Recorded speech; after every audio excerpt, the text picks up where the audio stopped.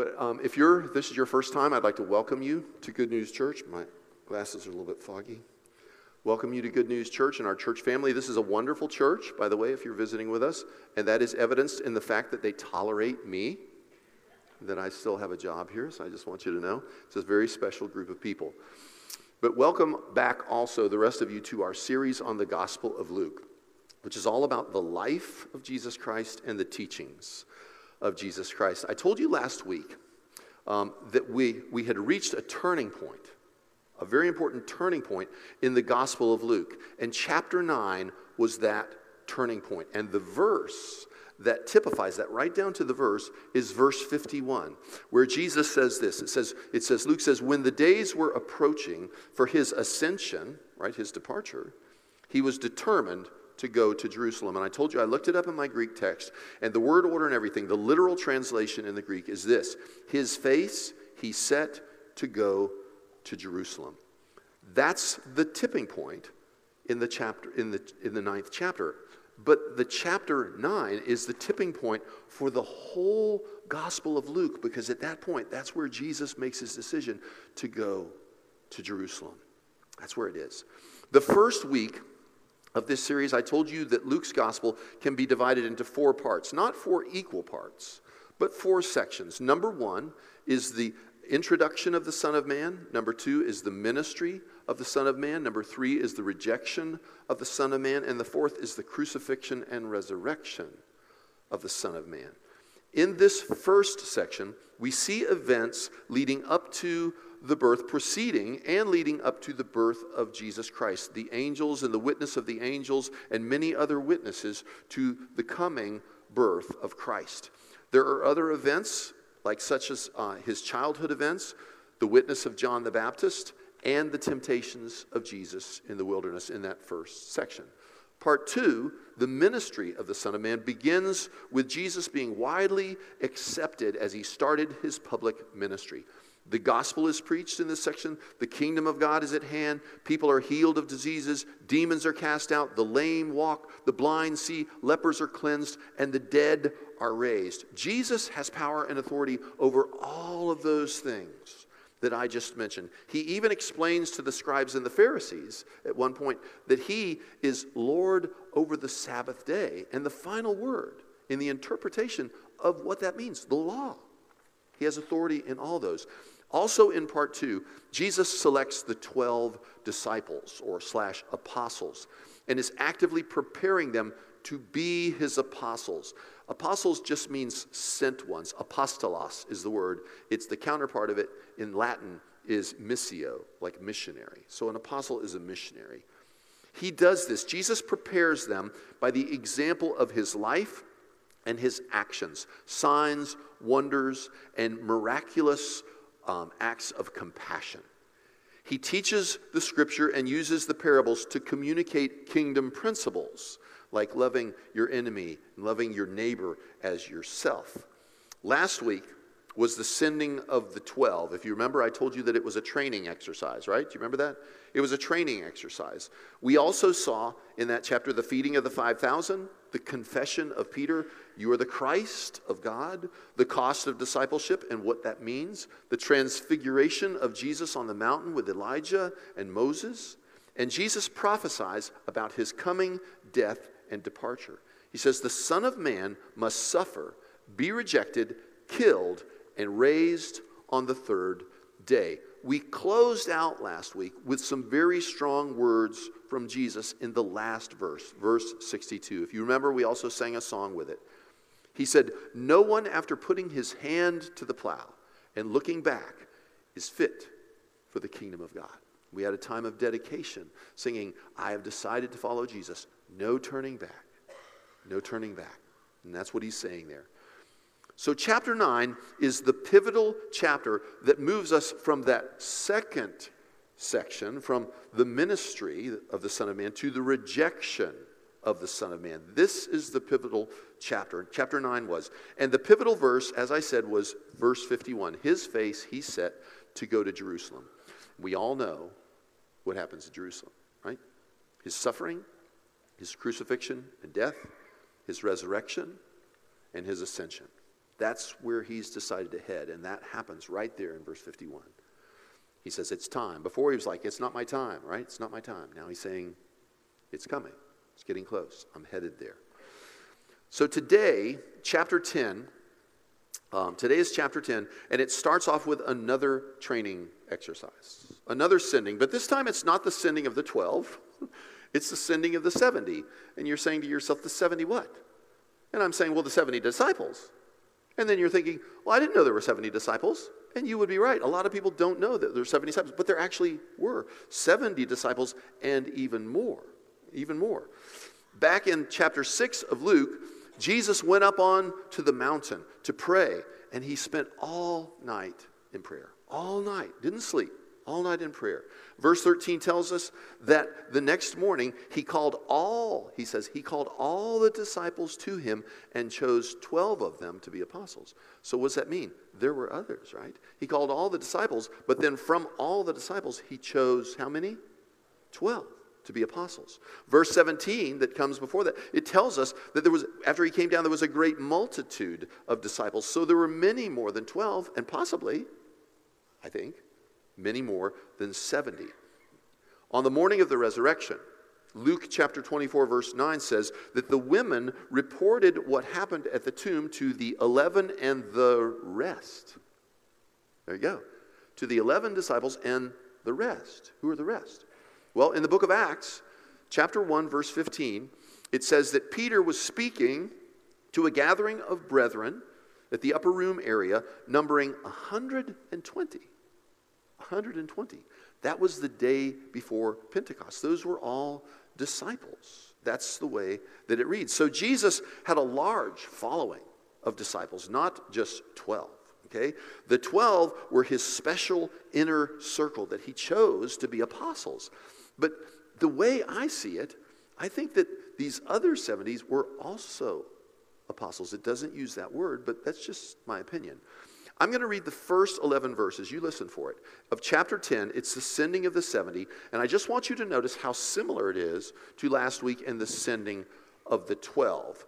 There is a difference right away that you will see, and it is that he sends them 2 by 2, which he doesn't do with the 12. So listen to chapter 10, verses 1 through 11. Now after this, the Lord, listen, appointed 70 others, and sent, the words apostello, like apostle, and sent them in pairs ahead of him to every city and place where he himself was going to come. And he was saying to them, the harvest is plentiful, but the laborers are few. Therefore beseech the Lord of the harvest to send out laborers into his harvest. Go, he says, go, behold, I send you out as lambs in the midst of wolves. Carry no money belt, no bag, no shoes, and greet one another, and greet no one, on the way. Whatever house you enter, first say, peace be to this house. If the man of peace is there, your peace will rest on him. But if not, it will return to you.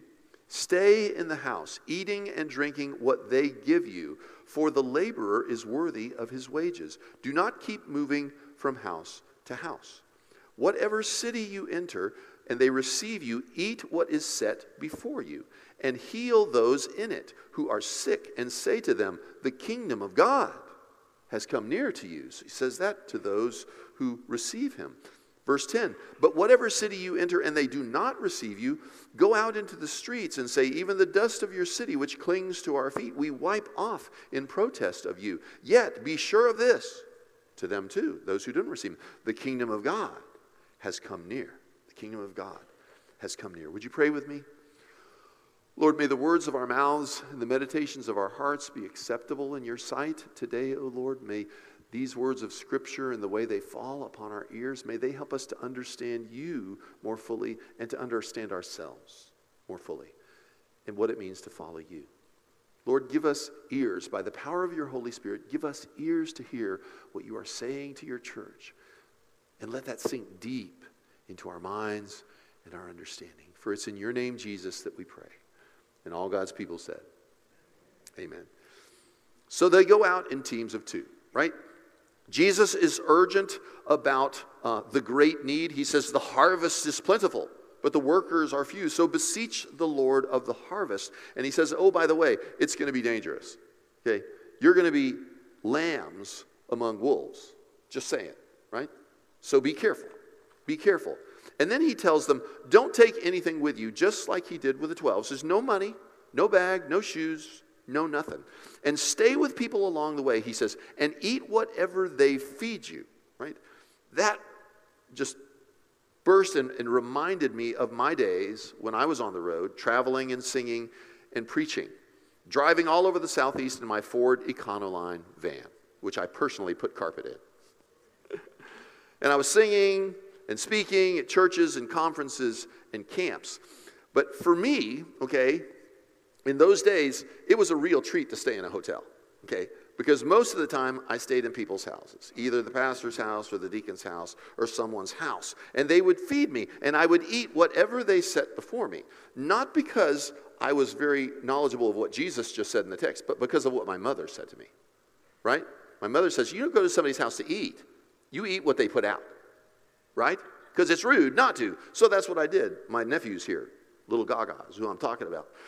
So I would do that, but it was easy for me, you see, because I'm easy. I eat anything, trust me. I eat and everything, right? The only thing I don't eat is liver, because it makes me gag, okay? And raw oysters. Can't do it, too much like a booger. I'm sorry, I just can't eat raw oysters, can't do it. Anything else, though, I'm good. But Jesus, when he said that to them, I could relate to that. I was, that's how I felt when I was out on the road. In verses 12 through 16, things get really rough and tough. Jesus shares some very hard words about the justice and judgment of God, okay? What we are about to read today literally is a message of fire and brimstone. It's hell and condemnation. It's get right or get left. Get on or get off. Repent and turn to God, or it's going to be what it's going to be.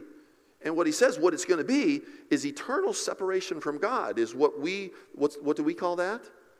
Hell, exactly. Mark describes it as the place where the fire is not quenched and where the worm never dies. You don't want to go there. Trust me, you don't want to go there. So listen for that message in verses 12 through 16, but I'm going to jump back to verse 10 and read from there because it leads into it. Starting at verse 10. But whatever city you enter, and they do not receive you, go out into its streets and say, even the dust of your city, which clings to our feet, we wipe off in protest of you. Yet be sure of this, the kingdom of God has come near. I say to you, it will be more tolerable in that day for Sodom than for that. Sodom? You know what happened to Sodom and Gomorrah? Totally destroyed. Woe to you, Chorazin. Woe to you, Bethsaida. For if the miracles had been performed in Tyre and Sidon, which are over on the coast by the Mediterranean, which occurred in you, they would have repented long ago, sitting in sackcloth and ashes, which means being sorry and willing to turn your life around. That's what that means. But it will be more tolerable for Tyre and Sidon in the judgment than for you.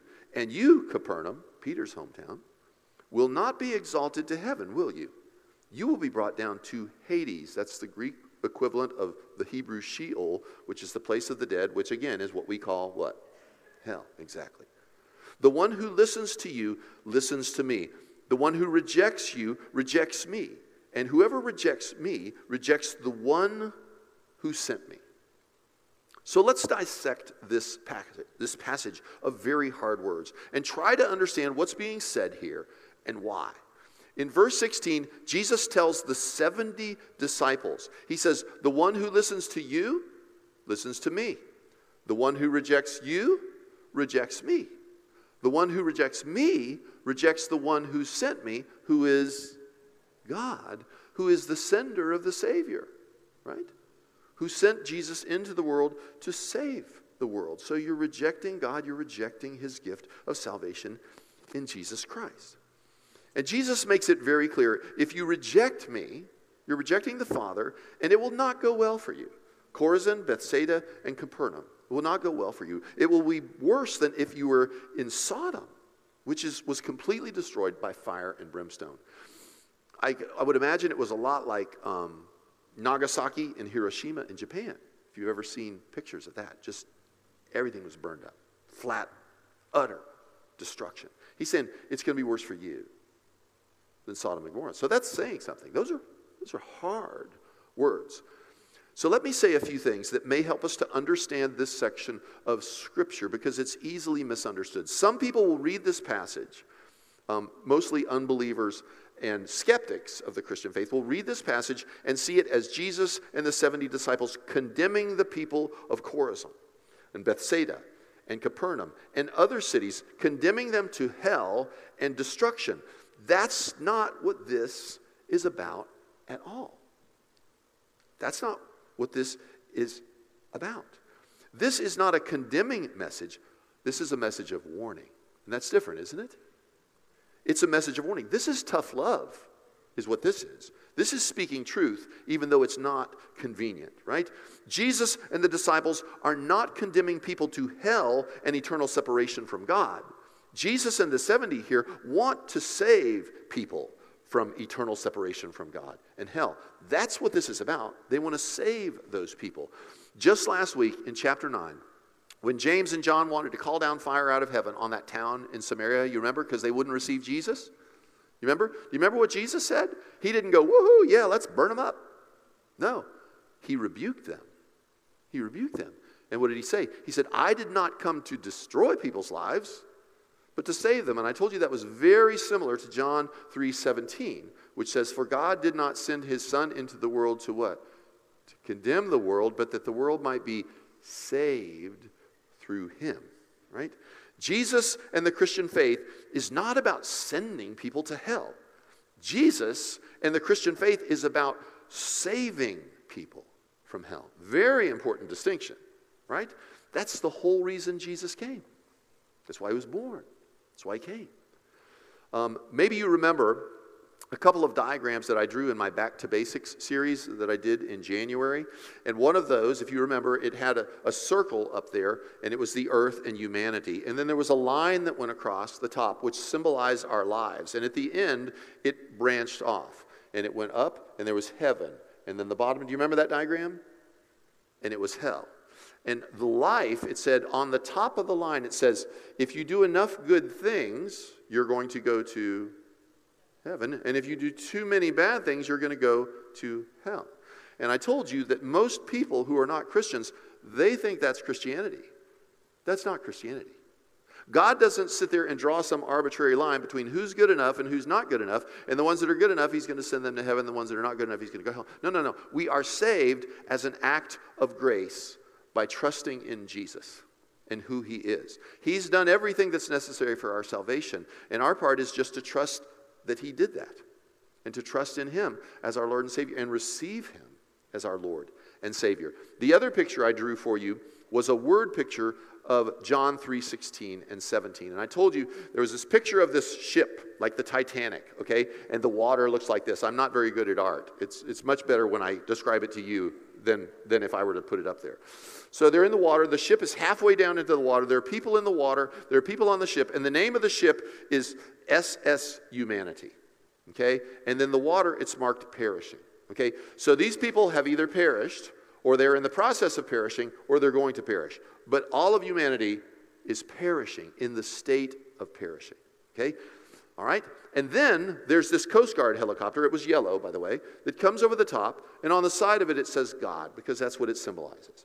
And there are lines coming down from the helicopter. And at the bottom of those lines are the round lifesavers, you know, like you see. Debbie offered me lifesaver actually right before the message. But these are those ones on the ships, you know.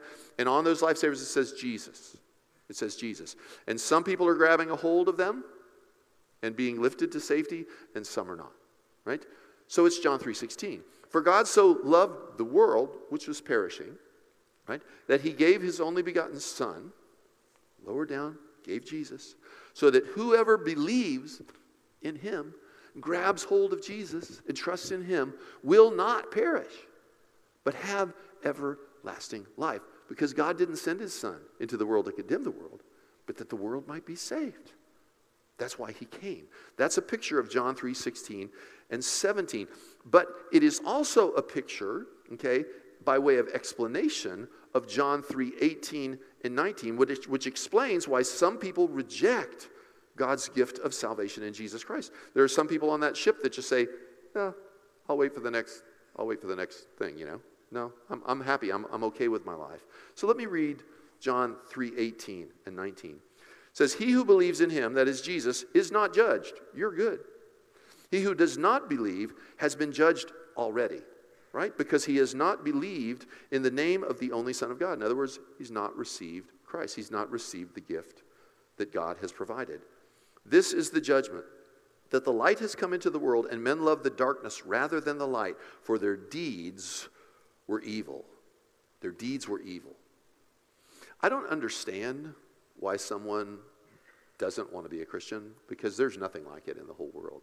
Nothing like it. It's grace and mercy that we receive because of Jesus. And we just need to trust that he did come to do what he came to be who he is, right? I don't understand that, but some people do. They say, no thanks, I'll wait for the next boat. Well, there's no next boat. I'll wait for the next helicopter. There's no next helicopter. Jesus said, no one comes to the Father but through me. And somehow they reject God's grace and mercy in Jesus Christ. I don't understand that. I did not. I received that when I was 18 years old.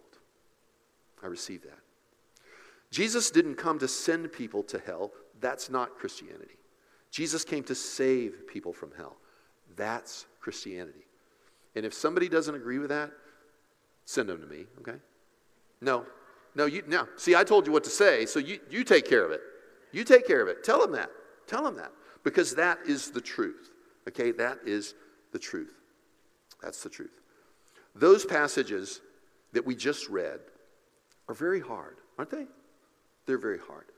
But those words are not condemning people to eternal separation from God. They are words of warning. Words of warning. We're perishing. They're words of warning about eternal separation from God. So repent and believe in Jesus. Change your heart and trust in him, God's only Son, to rescue you as an act of grace. Luke 10, verses 17 through 24, is the happy return of the 70. They're stoked. They're fired up, and rightly so. They say this. They say, Lord, even the demons are subject to us in your name.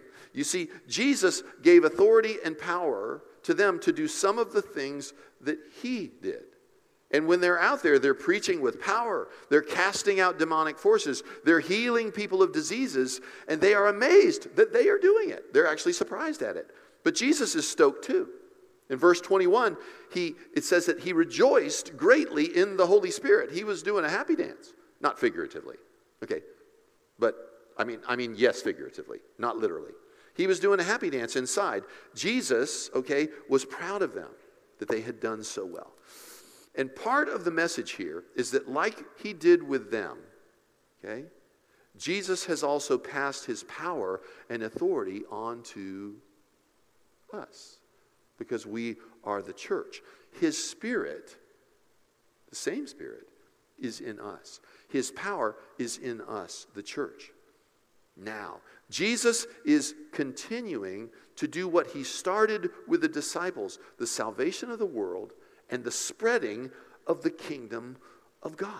The spreading of the kingdom of God. So listen for that as I read chapter 10, verses 17 through 24. And follow along with me. It should be up front here. The 70 returned with joy, saying, Lord, even the demons are subject to us in your name. And he said to them, I was watching Satan fall from heaven like lightning. What does that mean? That means the gates of hell will not prevail against us. That means the disciples and Jesus were coming against the gates of hell and the power of evil because we are the kingdom of God. You remember I told you when Jesus was casting out demons and they're like, whoa, whoa, whoa. They're like this. Evil was afraid of Jesus. Jesus wasn't afraid of evil. And what Jesus has done with us is we shouldn't be afraid of evil. Evil should be afraid of you because Jesus is in you, right? And Jesus said, behold, I have given you authority to tread on serpents and scorpions and over the power of the enemy, and nothing will injure you. The power of the enemy is the evil one, Satan. Nevertheless, do not rejoice in this, that the spirits are subject to you. That's great, but don't rejoice in that. He says, but rejoice that your names are recorded in heaven. And at that very time, he rejoiced greatly in the Holy Spirit, did his happy dance, right? And said this, he says a prayer, he says, I praise you, O Father, Lord of heaven and earth, that you have hidden these things from the wise and intelligent. In other words, people that think they're so smart, no, I'll wait for the other boat. Yeah, not so smart. Not so smart. So he says that he's revealed it to infants, right? To children, to everybody, not just for the wise guys and people that think they know it all, right? He says, yes, Father, for this way was well-pleasing in your sight. All things have been handed over to me by my Father, and no one knows the Son, who the Son is except the Father, and who the Father is except the Son, and anyone to whom the Son wills to reveal it. Turning to the disciples, he said privately, okay, he said privately to just his disciples, not sure if it was the 12 or the 70 or the 82, whatever, all of them, or the 120. He said, Blessed are the eyes which see the things you see. For I say to you that many prophets and kings wished to see the things which you see and did not see them, and to hear the things which you hear and did not hear them. So this has been a long time coming. Not a long train running. That's the Doobie Brothers. Okay? That's a joke. This has been a long time coming. This has been coming for generations, okay? These disciples, he's saying, you're seeing things that many generations only hoped to see, and you're seeing them, right? The promised Messiah of God, the Savior of the world, the coming of God's kingdom on earth, you are here in real time, experiencing what they only hoped to see. The next 5 verses are a lesson in itself. But it also functions as an introduction into a parable, a very famous parable.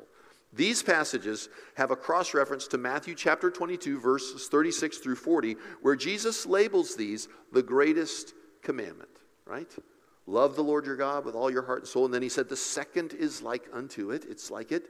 Love your neighbor as yourself. It's almost, but it's right there. Those 2 commandments. You've heard me preach on this more than a few times because it's part of our mission statement, right? So I'm not going to take a whole lot of time here because you've heard it many times. But I'm going to make an effort to be concise and efficient. So listen to verses 25 through 29 and listen to it as an introduction to the parable of the Good Samaritan. It says, And a lawyer stood up and put him, that is Jesus, to the test, saying, Teacher, what shall I do to inherit eternal life? And Jesus said to him, What is written in the law? How do you read it? Because this guy knows the law. He's a lawyer. He's like a Pharisee. And he answered, he said, You shall love the Lord your God with all your heart, with all your soul, and with all your strength, and with all your mind, and your neighbor as yourself. And he, Jesus, said to him, You have answered correctly.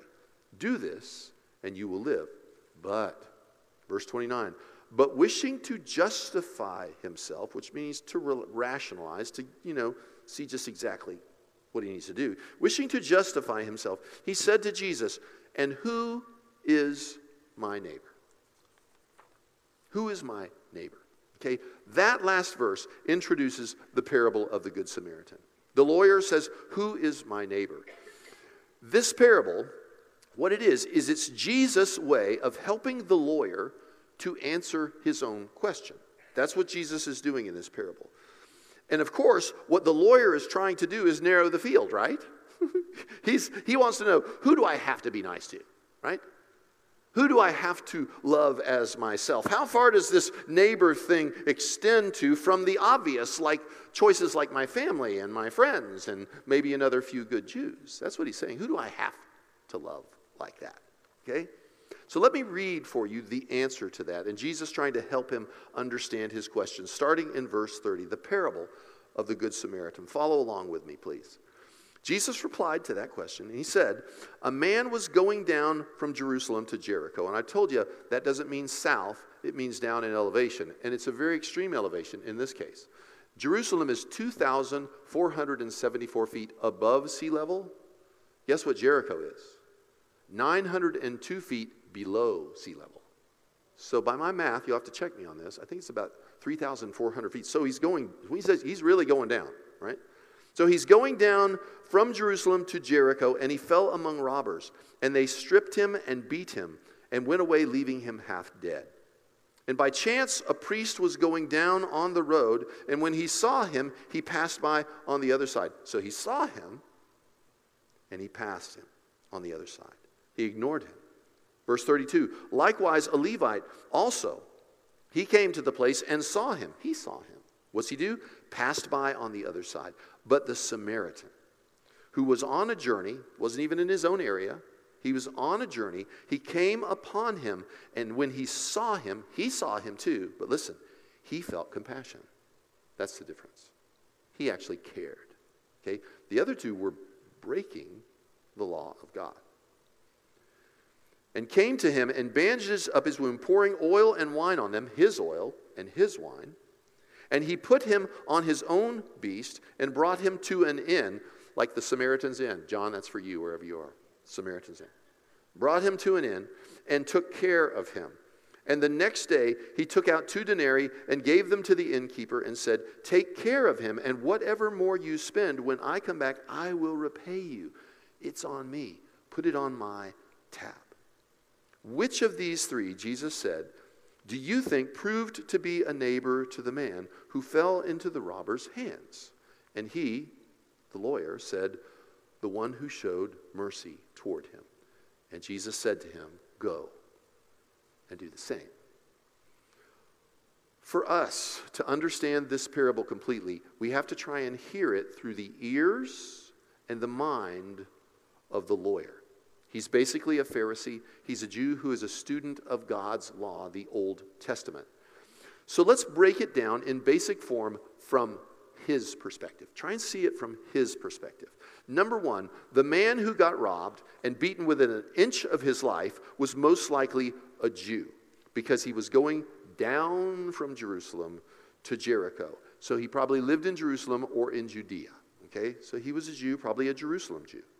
Number 2, the people who did not help him were highly religious, devout Jews, a priest and a Levite who's a worship leader, who probably served in the temple. Of all the people you would expect to help that person, of all the people, it would be them, right? That's important. They know the law, okay? They knew Deuteronomy 6:5, which is love the Lord your God with all your heart, soul, mind, and strength. And Leviticus 19:18, which is love your neighbor as yourself. Priests and Levites took great pride in knowing the law, teaching the law to others, and doing the law. But in this parable, what Jesus is saying, they're not doing the law, right? And here's the point. The lawyer who asked the question is like them, right? He's in the same category as the priest and the Levite. They are devout religious Jews who believe in God and know the law. And here's my point.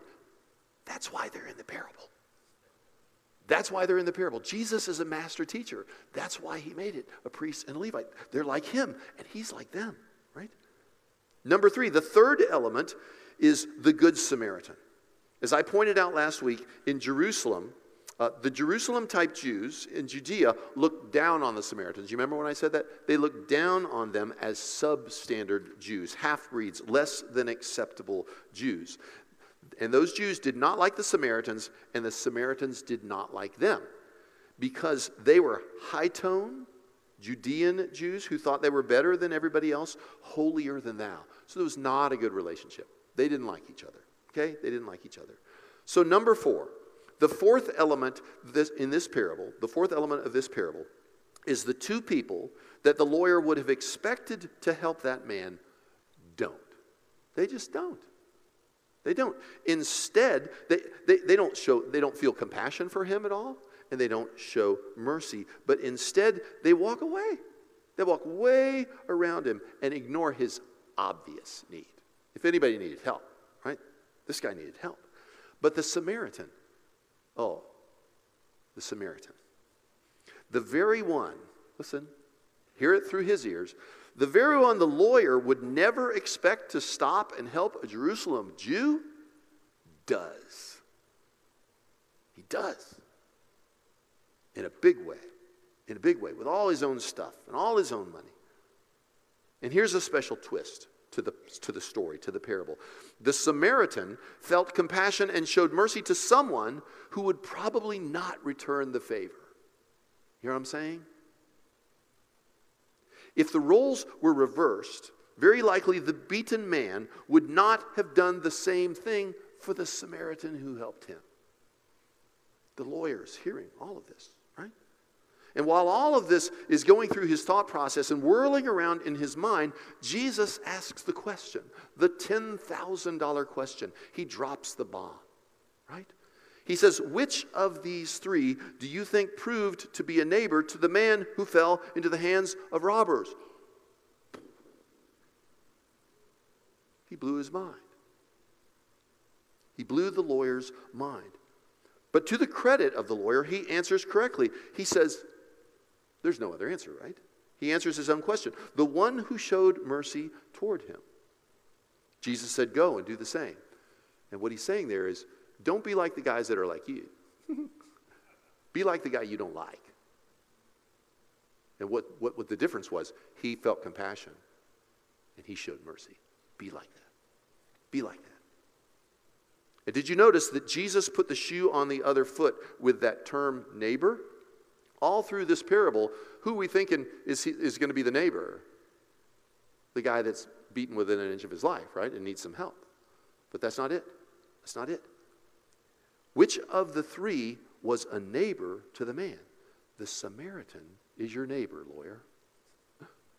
The guy you don't like, that's your neighbor. And also the other guy. You need to love and have compassion on all people. On all people. But he got it. He got it. And hopefully we get it. Hopefully we get it as well. Chapter 10 of Luke ends with the story of Mary and Martha. They are sisters. This is the end of the chapter.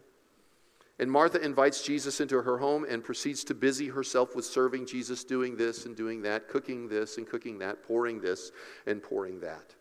But Mary, her sister, just sits at the feet of Jesus, hanging on every word. Hanging on every word. Martha gets very irritated with Mary and her lack of help in the doing. So Martha complains to Jesus, and just listen to what happens, starting in verse 38. It says, now, as they were traveling along, he entered a village, and a woman named Martha welcomed him to her home. And she had a sister called Mary, who was seated at the Lord's feet, listening to his word. But Mary was distracted with all her preparations, and she came up to him and said, Lord, do you not care that my sister has left me to do all the serving alone? Tell her to help me. She's complaining. But the Lord answered and said to her, Martha, Martha, Martha, Martha, Martha. Martha, you are worried and bothered about so many things. But only one thing is necessary. Only one thing. It's being with him, right?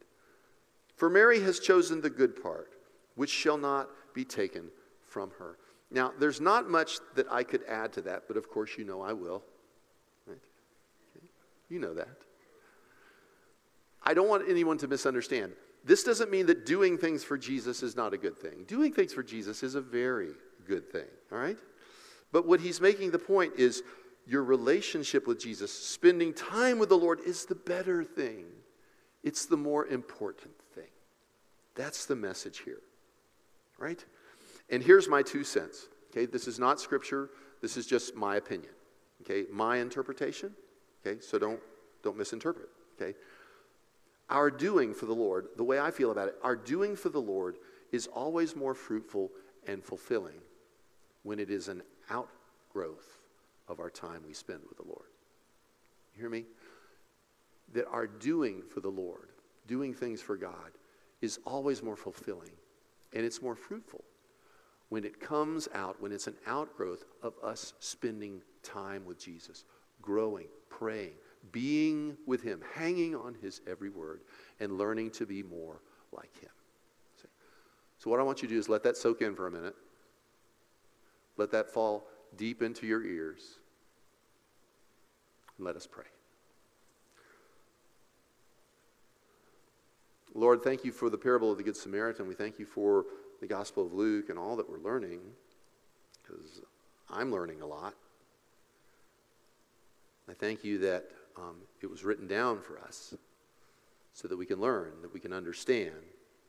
Thank you for your teaching, for your parables, for your Spirit Thank you that you've given us power and authority to do the things that you did in many ways, to bring this world, to deliver this world, and to preach, and for people to come to you because of that. Help us to be the church. Help us to be the church. Help us to be the church, the apostles, the missionaries that you want us to be, loving those who don't know you, and trying to present that in a way that they can understand, in a loving way, as one beggar sharing it with another beggar how to find bread, not out of pridefulness, but as a beggar, one beggar sharing with another beggar where to find life. For we pray for this in your name, Jesus. And all God's people said, amen.